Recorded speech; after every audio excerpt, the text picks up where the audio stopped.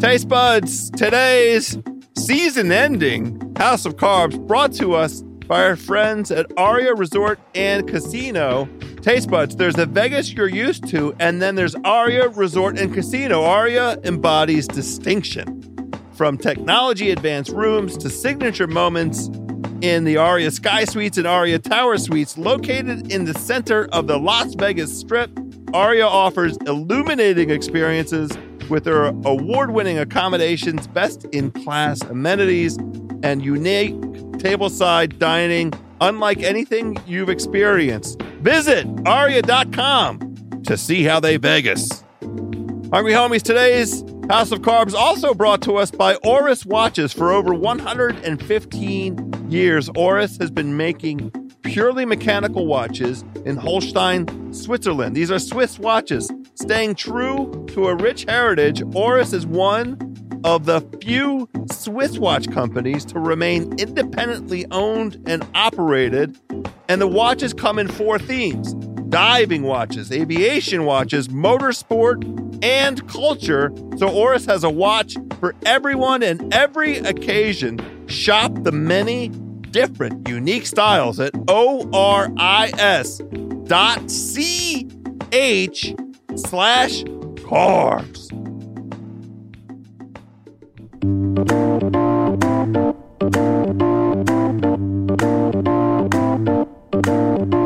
Taste Buds, my hungry homies, my culinary comrades, all of the Victual Varsity out there, welcome. We've done it.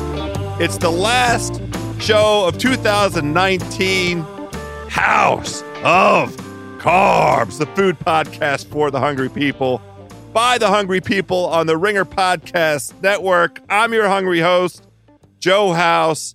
My Taste Buds, we had to go big for this last show of the year. Our guest today is the food and drink editor of Esquire magazine, Jeff Gordinier. Jeff has 2 things that are relevant to us, both a book that's an incredible book called Hungry, Eating, Road Tripping, and Risking It All with the Greatest Chef in the World. He tagged along with Rene Redzepi of Noma, the greatest restaurant in the world over the past decade, on an inspirational journey by Rene to try and reinvent Noma.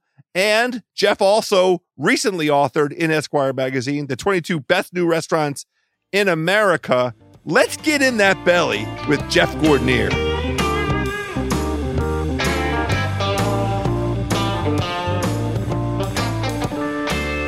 Oh, my culinary comrades, what a way to end 2019. We had to go out with a bang.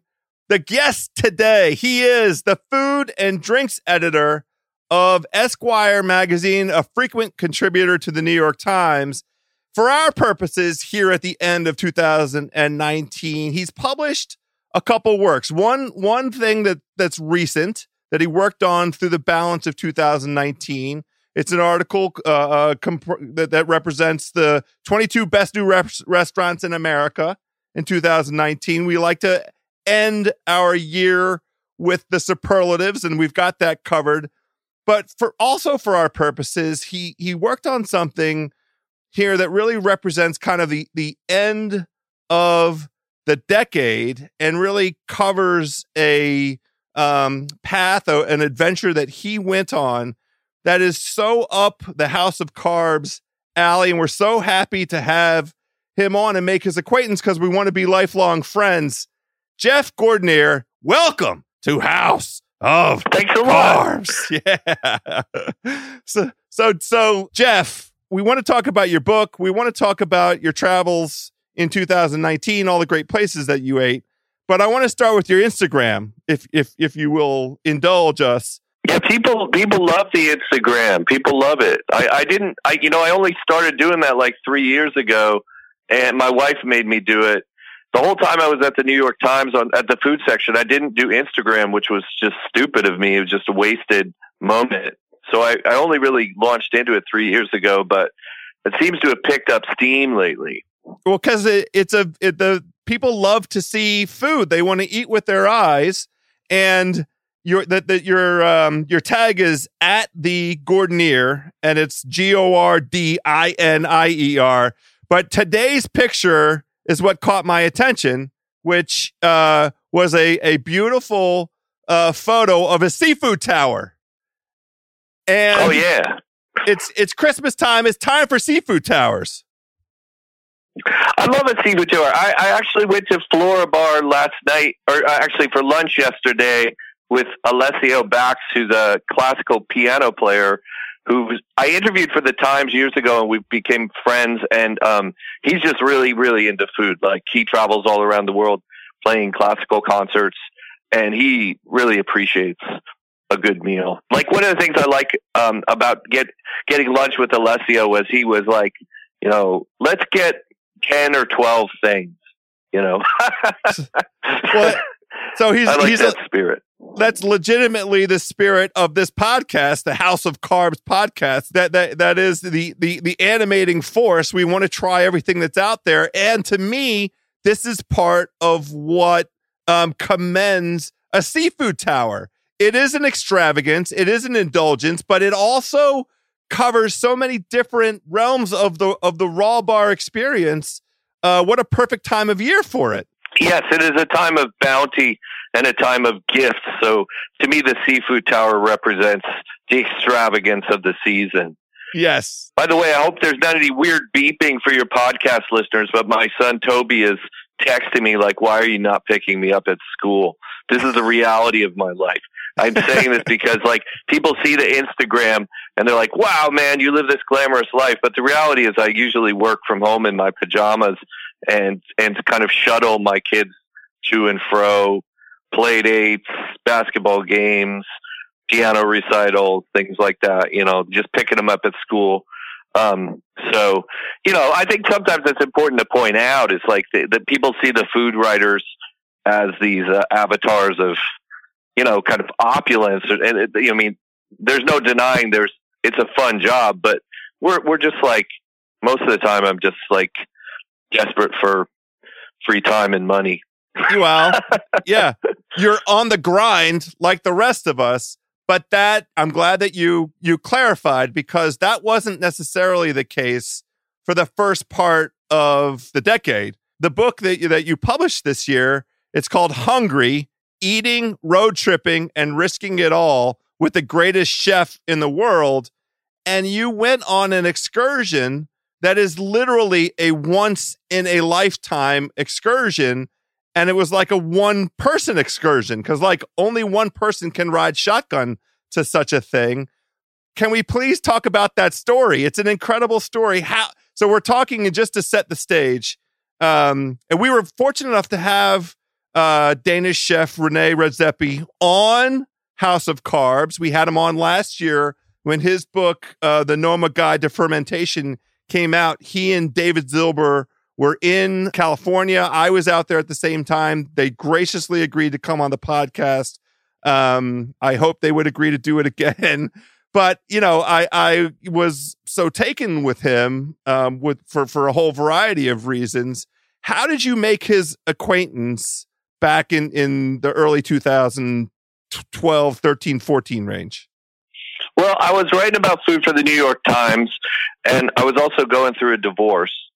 And I was, you know, doing my job with great attention and vigor, one hopes, but I was also in kind of a sad time just because of the split. It's brutal to go through a divorce. So weirdly, the same week that I moved out of the house where my first wife and my two older children lived, I got this email basically from Rene Redzepi. I mean, it was through his publishing house for one of his cookbooks, but basically he was like, hey, let's meet for coffee in New York. So the greatest chef in the world was like, let's meet for coffee, you know, purely because I was at the Times, I'm sure. But I mean, he seemed to like my writing too. And I was just depressed, man. I was just like in a toxic place in my life. And I almost blew it off. But I ended up meeting him, and he was like wildly charismatic and just kind of almost like magnetic in the way like a cult leader would be, you know? and he was like saying, dude, you and I should go to Mexico. We should go on a trip together. We should travel around Mexico. And that sounded totally insane and impossible to me because I just thought, you know, my editors don't have the budget for that right now and everything. But on the other hand, it sounded like an amazing thing to do when you're going through a divorce. You know, I thought this could be just the ticket, man. So, long story short, I found an editor who said yes to that. I traveled around Mexico with Renee, and that led to this kind of friendship, this kind of relationship where he would text me with almost like challenges. They were almost like Tony Robbins style challenges, like, you know, will you walk on the hot coals kind of thing, you know? And so one of the first things, I got an email just saying, you have a table at Noma in Copenhagen. And I hadn't asked for a table at Noma. And suddenly I bought a cheap ticket and just flew to Denmark. So the book is about these adventures that sort of unfolded from that moment. We started, I went to Australia for Noma, Australia. I traveled all over Mexico with Renee. Leading up to Noma, Mexico, I went fishing above the Arctic Circle in Norway with the main fisherman he has, Roddy Sloan. I would not recommend Norway above the Arctic Circle in February, by the way. As I started going on all these adventures with Renee, learning about food, searching for flavor, getting sort of intoxicated by the whole Noma mission, I found myself changing, like I found that I was rebounding from this kind of dark place I was in. So, it's the story, it's a portrait, the book is a portrait of Rene Redzepi, the chef, but it's also sort of the story of how a person's life can be changed, by someone else. Yeah. I'm still kind of stuck at the starting point, which is an email through a kind of a publicist that says, come meet me for coffee, and then an invitation to go to Mexico, which is kind of no small thing, right? Because all he had in mind was having kind of a single accomplice, right? It wasn't a great big band of people that he was assembling. He wasn't assembling a documentary team or a team of writers. It was a person that you'd never met before saying, let's have coffee, quite likely in furtherance of one of the cookbooks he had out, but also with this ulterior motive of establishing an upfront relationship with you to see about your interest in traveling with him, but like traveling with somebody you don't know. You never met him before. I know. It's weird. It's almost like he had scoped me out. It's a strange thing. I mean, and in the beginning, certainly I didn't have the idea of doing a book about him, and I don't think Renee had the idea of my doing a book about him. That way, he just thought maybe we could do this trip, and I could write an article about his love for Mexico, I suppose. But it wasn't meant to be this macro thing. It wasn't meant to be this adventure that would lasted essentially for 4 years. But it did. It led to that. Yeah, I mean, that's the thing, though. I mean, if you read the book, you'll see people, your audience will see that. Like, as we got to Mexico, like Danny Bowen from Mission Chinese Food, the chef, was just there. Like, he just joined, right? And then Enrique Olvera from Mexico just joined, and Alejandro Ruiz and Eric Werner. Rene Redzepi has this kind of dynamism that creates an orbit of people around him. Like, so chefs and writers and thinkers and, wine people and stuff are drawn to him in a way that's very interesting. So I was captivated by that too, and I guess I became part of the orbit for a while. Right. It's the and I just I thought part of it was, here's a major cultural figure. Yes. For some weird reason, I seem to have access to him. Right. Right. And it's sort of like having access to a Muhammad Ali or a David Bowie or somebody at a pivotal time in their careers. So I thought, if no one else is doing this, like no one else is writing this book, I should write a book about this time, because he's an incredibly influential, interesting individual, and he's going through probably the most creative phase of his career. So it just seemed like this opportunity. It sounds weird, but life is sometimes like that. It was like this opportunity just fell into my lap. Oh, and it's not just the opportunity; it's the relationship component. Because, like, what if you guys didn't hit it off? Then you would have just probably written an article about going down to Mexico. He'd clearly had to have done something to sort of apprehend before actually meeting you. He had an anticipation that you might be the right guy for this particular adventure.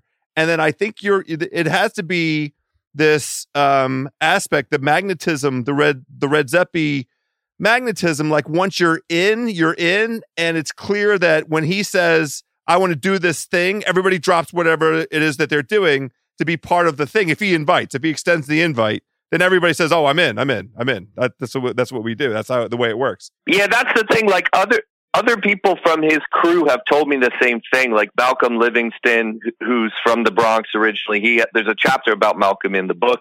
He's told me the same thing, that Renee will just text him sometimes and say, I'm going to Oaxaca, join us. And Malcolm be like, I can't. I have a baby daughter. You know, my wife is practicing. Malcolm's wife is a dancer. He's like, she's in rehearsals. I can't do it right now. I've got and Renee will be like, no. Come to Oaxaca. You don't understand. It will be very special. And pretty soon it becomes hard to say no.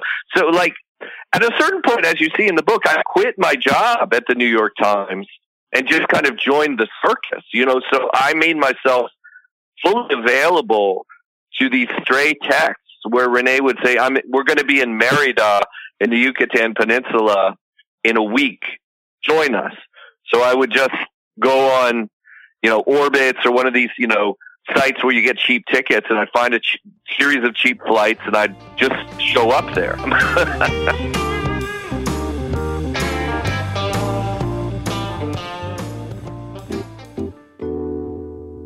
All right, my culinary comrades, quick break from this unbelievable conversation with Jeff Cordinier. Want to tell you about Aria Resort. Not that you needed an excuse to visit Vegas, but Aria Resort and Casino has everything from corner views in every room and award-winning dining to poolside pampering and 5-star spa treatments. Aria embodies distinction, from technology-advanced rooms to signature moments in the Aria Sky Suites and the Aria Tower Suites. The Forbes Travel Guide 5-star rated Aria Sky Suites are an unrivaled hotel experience, offering a level of service and personalization unlike anything in Las Vegas. Hungry homies, you know this. The city's entertainment is not limited to the stages, casinos, or pools. Aria is bringing the show to your dining table as well through their collection of chefs, restaurateurs, and unique dining concepts. For example, visit the Jean-Georges Steakhouse for specialty items like certified Kobe A5 and tableside smoked Wagyu brisket.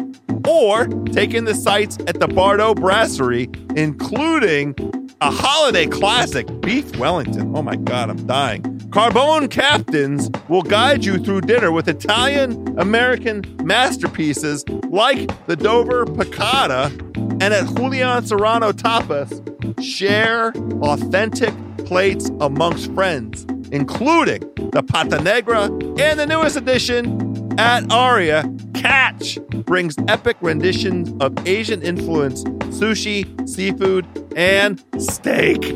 All the excitement is located at the center of the Las Vegas Strip, only at Aria Resort and Casino. Visit aria.com to see how they Vegas. Taste buds, get a taste of paradise when you visit Naples, Marco Island, and the Everglades on Florida's Paradise Coast. Known for white sand beaches, luxurious hotels, and the world-famous Everglades National Park, Florida's Paradise Coast is also one of the top dining destinations in the U.S. Award-winning chefs and restaurants are gathering down there on Florida's Paradise Coast to take advantage of the area's year-round excellent weather, access to fresh ingredients, as you would expect, and diverse culinary culture. Do you love seafood? Hungry homies, I know you love seafood. Shrimp, scallops, mahi, snapper, and grouper are all caught fresh every single day in the Gulf of Mexico and served in these Paradise Coast restaurants. Paradise is also the stone crab capital of the world, so be sure to get yourself a bite of those succulent claws. Stone crab season kicks off mid-October with the annual Stone Crab Festival. We're right in the middle of it. It winds down mid-May. Get yourself some delicious stone crab claws. Are you feeling adventurous? Well, you can order yourself some Florida alligator or some rustic Florida fare. Paradise Coast restaurants utilize farm-to-table ingredients, seasonal menus, and offer options for many dietary restrictions without sacrificing flavor. Discover the citrus-spiked dishes, artisan cocktails, craft breweries, traditional Southern comfort foods, and more that make Florida's Paradise Coast a must-travel location for any serious food person. Learn more at dineinparadise.com. That's dineinparadise.com.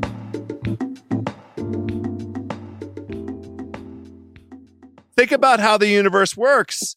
The timing for you couldn't have been better. I mean, it was a risk to quit your job. It was a risk to leave behind, your kids. Each time that you went on these adventures, your kids were not joining you.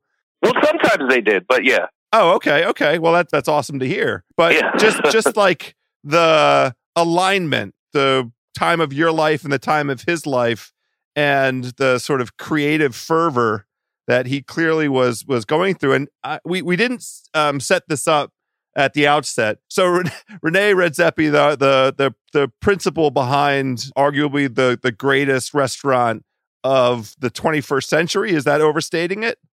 I don't think it is overstating it. It's certainly the most influential restaurant of the last decade. So we're talking about Noma in Copenhagen, Denmark. And he, in 2014, after receiving Restaurant of the World acclaim, top restaurant in the world for several years in a row, decided to shut down that version of Noma and go do the thing that Jeff and I are talking about here. And Jeff ended up being along for the ride. Yeah, that's about right. I mean, what was interesting is he decided not to coast, and I think this is an interesting kind of lesson for creative people of all ages and entrepreneurial people, is that even though he was at the top of his game, considered the most influential chef in the world, the best restaurant in the world, he was like, okay, screw it. Let's shut it down. He literally closed the restaurant, stripped it bare, moved the restaurant to a new space that looked like some junkyard.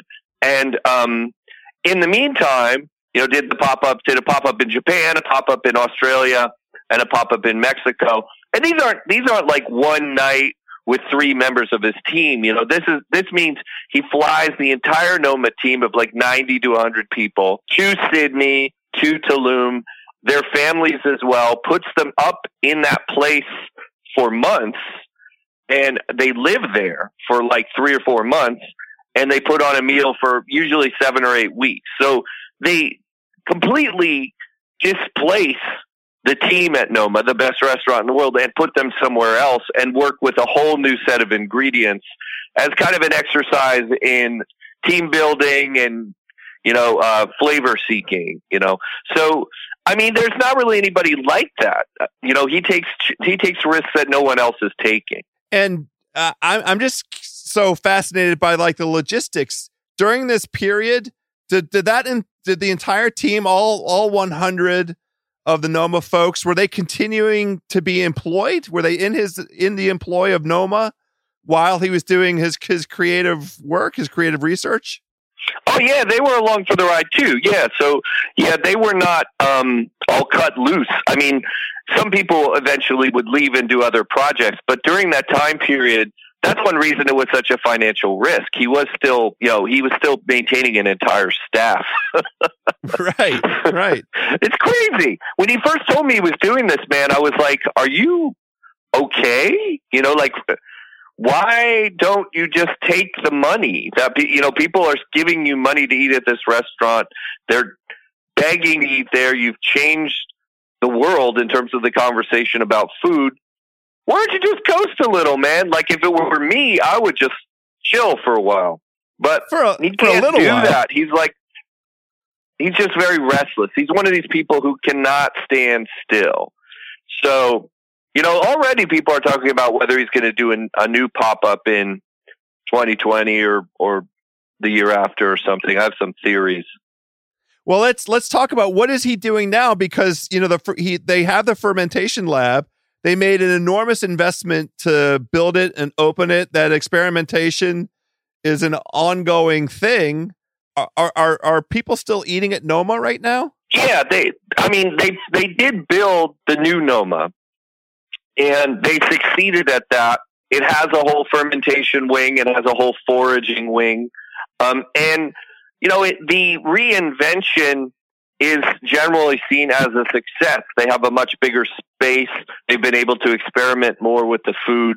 They kind of they were like out of the running for this best restaurant in the world list for a few years because they didn't have a restaurant, essentially, So then they came back to being eligible for the list, and they landed at number 2 right out of the gate. So right now they're considered number 2 best restaurant in the world. The general thinking, the general buzz is that they'll be number 1 in 2020. And, it's a good question because I don't know what Rene does at that point. A restless person like this, someone who's always driven to change things up and blow things up. If they land at number 1 with this new Noma, then what? I think he's probably going to want to start throwing some curveballs again. I don't know. We'll see. The fermentation lab all by itself was a kind of curveball. I mean, he's really innovating on the food science frontier, and maybe that's where his head will take him next.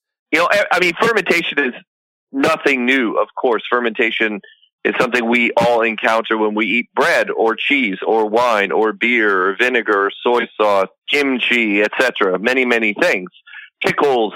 But, as I describe it to people ask me all the time, man, they're like, why is Noma so special? What is it like to eat there?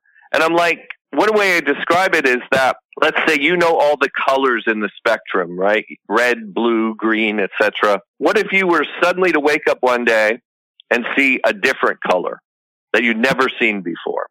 And that color was integrated into a painting somehow. And you're like, whoa. There's another part of the rainbow I totally missed all these years, That's what they're doing at Noma with flavor. They're finding kind of pathways of flavor that most of us human beings have never encountered. And they're doing that mostly through the fermentation, by fermenting things that you didn't even know, you could ferment. You didn't know and they don't even know what will happen to them when they transform them that way. And they're also doing that through the foraging. They send people out into the wilderness. They find these greens and mushrooms and fruits and, berries and herbs and all these things that many people didn't know they could eat, or maybe they ate millennia ago, but we've forgotten that you could eat them. And so, when you taste these things, like you taste the splash of the fermented sauce with an herb that's like mint, but different, and you've never tasted it before, it's like, it's like an explosion in your mouth. Like it's not just delicious, it's new. It's new to you, and that is priceless. I mean, that's part of why, that's a big reason why people keep going back to Noma. They don't just go once, they go many, many times, because each time you go, it's kind of psychedelic, It's like your mind is, you have consciousness expansion. I mean, I'm a weirdo, dude. I've been 7 times, okay? And I cannot afford it, trust me. But, I mean, I pay my own way and everything. And the reason I go is because this is going to sound super pretentious, but it seems to change me each time I eat there. It sounds like a life force kind of event, right? The invigoration of it, Totally. The energizing effect, like rethinking your place in the world. And that's the miracle of your relationship with him. And I can't get over it, how it started. And then each sort of aspect of the adventure, I want to talk about a little bit of the nuts and bolts. At what point during the relationship and as you started going on more, a couple of these trips, did you think I really ought to be sort of capturing this? Was that your instinct always as a journalist, or did it start feeling like this could be a kind of an epic saga kind of thing?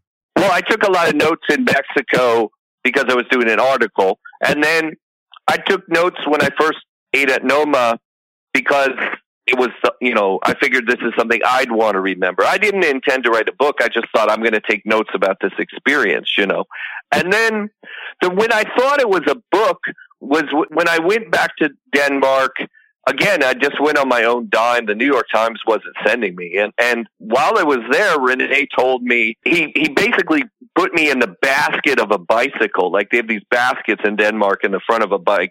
Like their babies will sit in there and they'll put their groceries in. So he had me sit in there and he rode me around Copenhagen on the bike and took me to this Chernobyl-like junk heap where he intended to build the new Noma. And that's when I thought, he's crazy.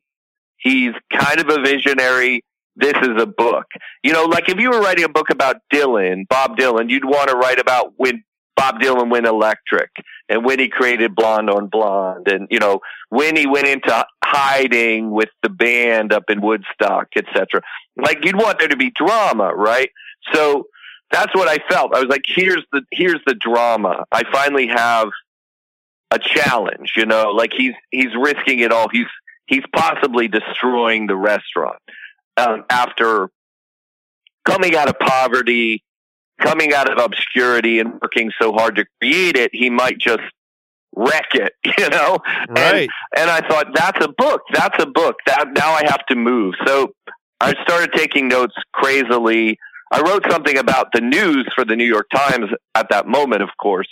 But that's the moment when I thought, okay, I'm going to dig deeper. And eventually, it just expanded. It was very important to me that the book not just be like hero worship, because I think that's boring and that's fake, but also because I think we're at the tail end of a period of worshiping these celebrity chefs, And I thought a smarter thing to do would, and just to make something with more integrity as a reporter would be to capture him in his humanity, and so I wanted the book to show his flaws and to show him falling apart basically and getting angry and getting frustrated and trying to be a parent. He has 3 daughters, trying to be a husband, trying to get rest, trying to get exercise. Like I really wanted you to see him as a kind of normal, messed up person who also happens to have these superhero talents, but is at the same time just a human being. So to do that, I felt like I had to spend a lot of time with him. I had to really just kind of be a fly on the wall. In the third act of the book, as you probably saw, he kind of falls apart. Right. So, I mean, this is, I think, a wonderful time to direct all of our hungry homies out there, the culinary comrades. You got to go get this book. This show is going up pre-Christmas. So right now is the time. It's hungry, eating. Well, the colon isn't in the title. I'm just trying to get this title out. My hungry colon. Yes, I mean, that's, as I said it, I thought, it kind of has a meaning. That might be my book. That might be the House of Carbs book. But it's Jeff Gordonier's book is Hungry, Eating, Road Tripping, and Risking It All with the Greatest Chef in the World. So there's still time before Christmas, culinary comrades. Go out and get the book, read it yourself, get one for yourself, get one for your loved ones. Now's the time. The holidays are a great time for this delicious read.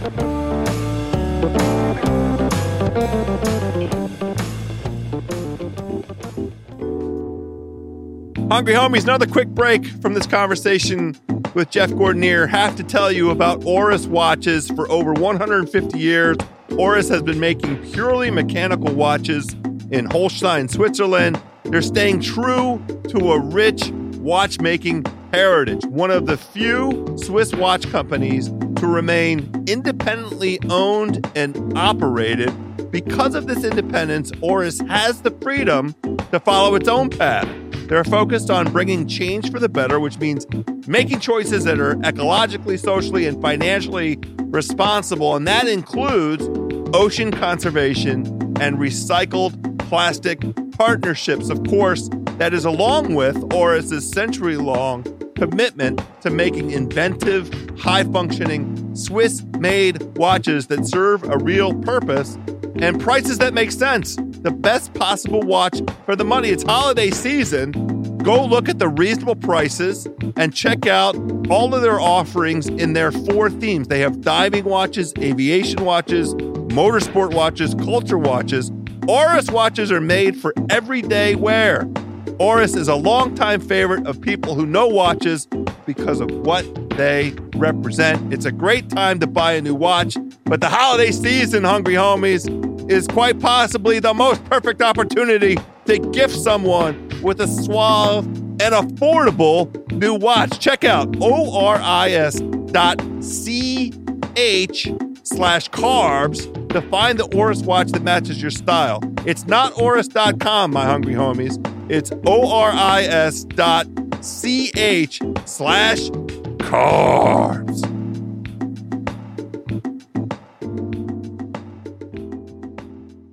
Jeff, I have you. You just spent the last 12 months crisscrossing the United States, eating delicious meals. We must talk about that also, because we're wrapping up and putting a bow on 2019 with your excursion, 22 best new restaurants that you encountered. And we want folks to eat great in 2020. So let's give them some good advice. And I want to begin with an enormous expression of gratitude because you were so thoughtful about my hometown, Washington, D.C. You like the food here. Yeah. So it's happening. It's happening. It's for a whole variety of reasons, socioeconomic and otherwise. Washington has interesting food, probably for the first time in its existence. I mean, we're this is something that's kind of come on in the last 15 years or so. But a genuine sort of creative class of chefs and restaurateurs here in Washington. Can you describe the 2 restaurants that you ate here and how they ended up on your list? Yeah, it's a good question because our number 1 restaurant of the year, 7 Reasons, is in Washington, D.C., our Esquire Best New Restaurant number 1. And our Esquire Chef of the Year 2019 is Kwame Onwuachi, who is also working in Washington, D.C. He has a restaurant called Kith and Kin that appears on the list as well. So Chef of the Year and Restaurant of the Year. It's a big year for D.C. I don't think that's ever happened. Certainly hasn't happened at Esquire. And 7 Reasons completely intoxicated me. Sometimes when a restaurant is this good, you know it from the second you step in there. I was actually on the book tour, and I was in Washington, D.C. to read at Politics and Prose to do a Hungry event there. And after that, I went to 7 Reasons with a couple of college friends, Bobby Hahn and Paul Almanza, just old friends of mine. It was fun to see them. And we walked in there, and we were like, oh, wait a second. This is the place. This is really a fun place. Like you could feel it. And it was kind of like a party. And the chef, Enrique Lamardo, is from Venezuela. A lot of the team is from Venezuela and from other parts of Latin America. And the whole restaurant is kind of an epic poem about the spirit of Latin America. Now that sounds pretentious and that may be off-putting, but it's a party and a poem at the same time. The food has tons of color. It has tons of flavor. It literally has energy, like when you're looking at it. It's just the way he does the plating of food is very exciting and kind of over the top. It's kind of like extravagant and just wildly delicious. And then Kwame at Kith and Kin, he just represents the moment, and he represents the future. We are experiencing, thank God, finally, the long overdue ascent of African American chefs in this country. They have not gotten the fair share of the spotlight in the media for a long time, and it's finally happening. And there's a lot of chefs around the country who are exploring the food of the African diaspora and exploring history and culture through food. Eduardo Jordan in Seattle, Mashama Bailey in Savannah, Georgia, J.J. Johnson here in New York, Omar Tate here in New York, many, many people. And to me, Kwame is one of the leaders of that group. Kwame Amuachi is doing food at Kith and Kin that's sort of echoes Nigeria, where he has some family roots, and New Orleans and the Caribbean, and his upbringing in the Bronx as well. It's spirited, it's autobiographical.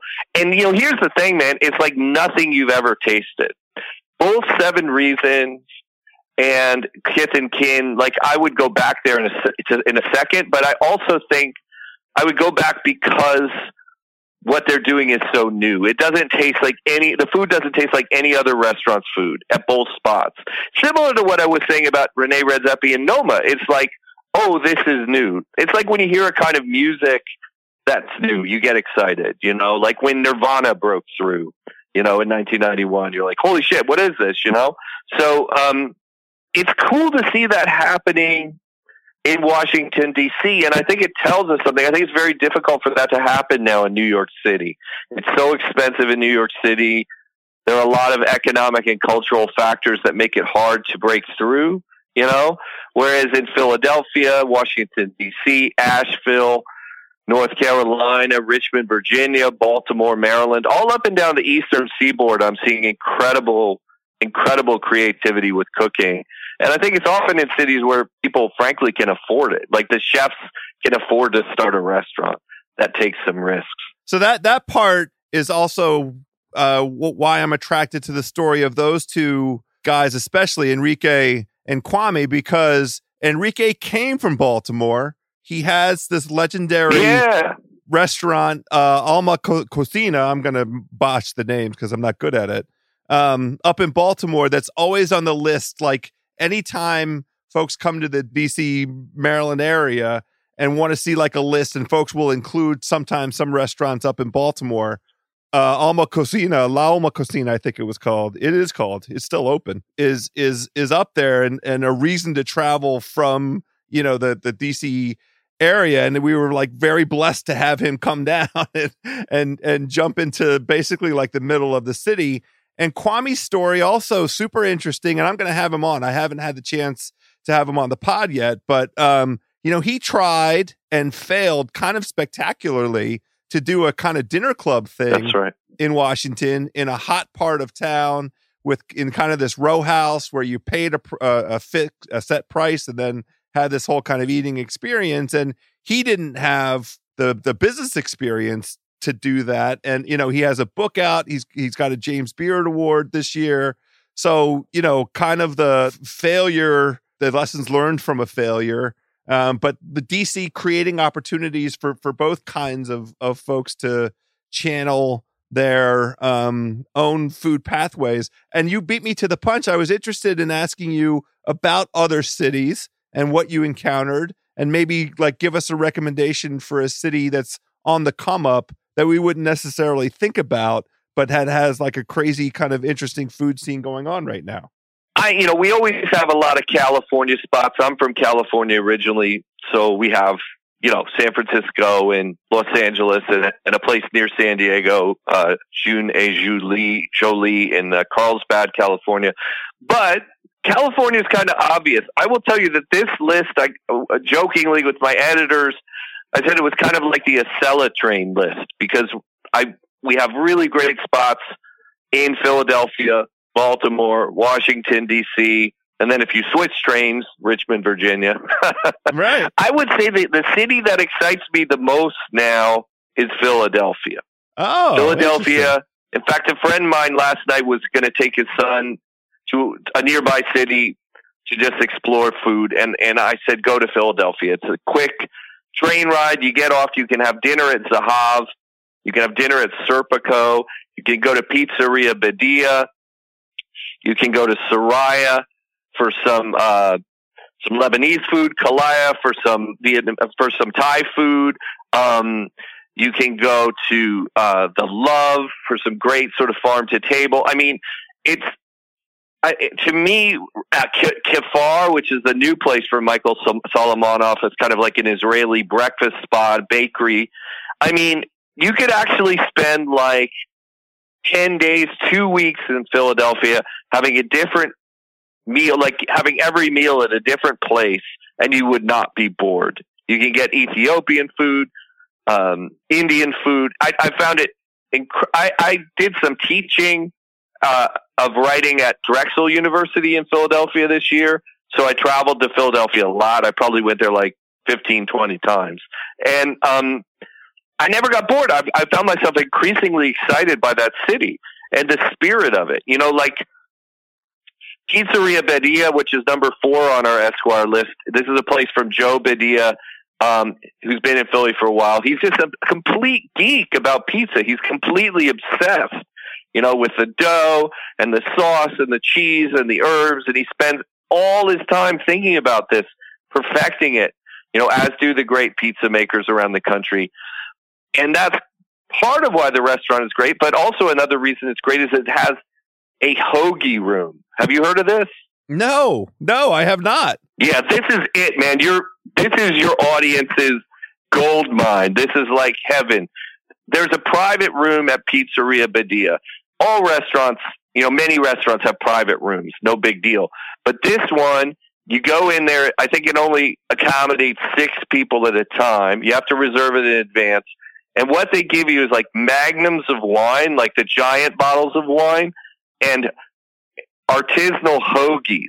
Like they make the bread, they make all the hoagies by hand. You know, it's just incredible Philly sandwiches and wine.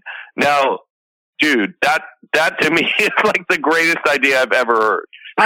I'm absolutely speechless. I will tell you, we were fortunate. Meg, I don't know what to do. I was fortunate enough.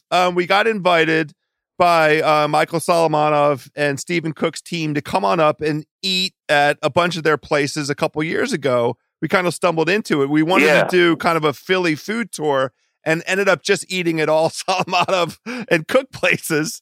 We federal district or Federal Donuts. I'm going to botch the names because I don't have it. We went to Dizengoff's and, you know, for the hummus and everything. We went to Zahav. You know, I as part of that excursion asked for input from listeners of the show for other places, and it became so apparent. I loved exploring the food the way that we did, and Solomonov and Cook are a pretty great way to eat for a couple days. Philly just has so much going on. The South Street Barbacoa place is going on. You know, there's all these. Yes. What do you attribute animating force in terms of the diversity of food in Philly? Has that been going on for a while and is just now being sort of recognized, or is there something else going on? There's something going on there. It's catalytic. It's a little like what happened in Copenhagen when Rene Redzepi opened Noma and he changed the city, you know, and then all these other chefs started doing great restaurants in that city. Mike Solomonov and Zahav, I mean, I guess that opened probably 12 years ago. You know, like we can't discount the transformative impact of that restaurant. To me, Zahav could be the best restaurant in America. I mean, it's up there with Le Bernardin and some of the very best places. But so there's that sense of like creativity can happen here that's fostered by Solomonov's success. But then, you know, it also has to do with a lot of the neighborhoods are cheap. You know, it's compared to New York, the real estate is a lot more affordable and rentable. And I think there's a little bit of like an edge to Philly, like a little attitude. Like, you know, it's a city that's quite close to New York, of course, and yet, you know, it always gets second billing to New York. So I think of a lot of the chefs there enjoy proving that Philadelphia can beat New York. You know, like maybe we have better pizza, maybe we have better hummus, maybe, you know, maybe we can do everything you can do better with our own spirit. I mean, I really sense that when I'm there. There's a kind of constant underdog aspect to it, you know? Yeah. And Serpico is interesting because Peter Serpico worked in the Momofuku empire with David Chang. created a lot of the ideas there with Chang and the other team members, I believe, and then split, went to Philly, opened this place, Serpico. And if I were to do a list of like the 20 best restaurants in America that are not new, just like places that, like the standbys, the places that really deserve, like you want to go back to them again and again. Serpico would be in the top 10, and Zahav would be in the top 10, and probably Pizzeria Badia will eventually be in the top 10 of that list too. And so that tells you something. I think Zahav just won Restaurant of the Year from the James Beard Awards. I think it was like the 2019 Restaurant of the Year in America, which, I mean, entirely deserved. Yeah, it's won everything. It's won like outstanding chef, outstanding pastry chef. I don't know. It seems Zahav has won like everything. They actually probably got to give it a break for a while. Well, maybe he'll get the inspiration that Renee had, and Michael just take off for a while. Yeah, maybe that would be interesting. Anyway, well, look, I greatly appreciate your time today. This is a hell of a way to end up 2019, the last show of this year, the last show of the decade. We are lifelong friends. Jeff Gordinier, his book, everybody go out and get the book. It's Hungry, Eating, Road Tripping, and Risking It All with the Greatest Chef in the World. And you can easily Google the list, the 22 best restaurants in America, 2019. It's on Esquire. It takes 2 seconds. Pop it up. Get inspired for some great eating in 2020. Jeff Gordinier, Thank you so much, my man. Thank you. Really appreciate the time. Thank you. This has been a blast. I'll come back anytime. You're the man.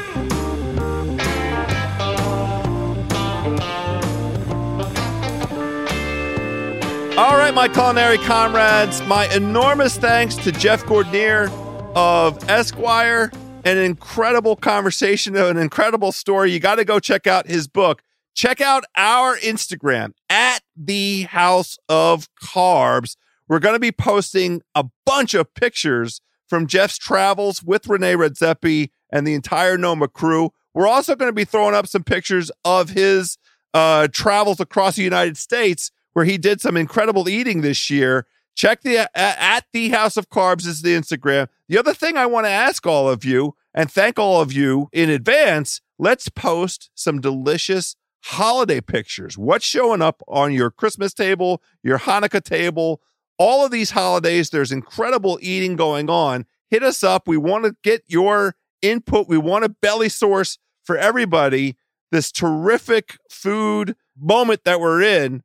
Hungry Homies, I want to thank you. It's been another incredible year where we love doing the House of Carbs. We're back. We already have an enormous number of delicious shows lined up for 2020. Some incredible people coming up. You're going to remain hungry. We're all going to belly source together. My thanks to you for listening. Hit us up on the gram at The House of Carbs, and we're going to keep on doing a lot of good eating. Until then, my hungry homies, let's stay hungry out there.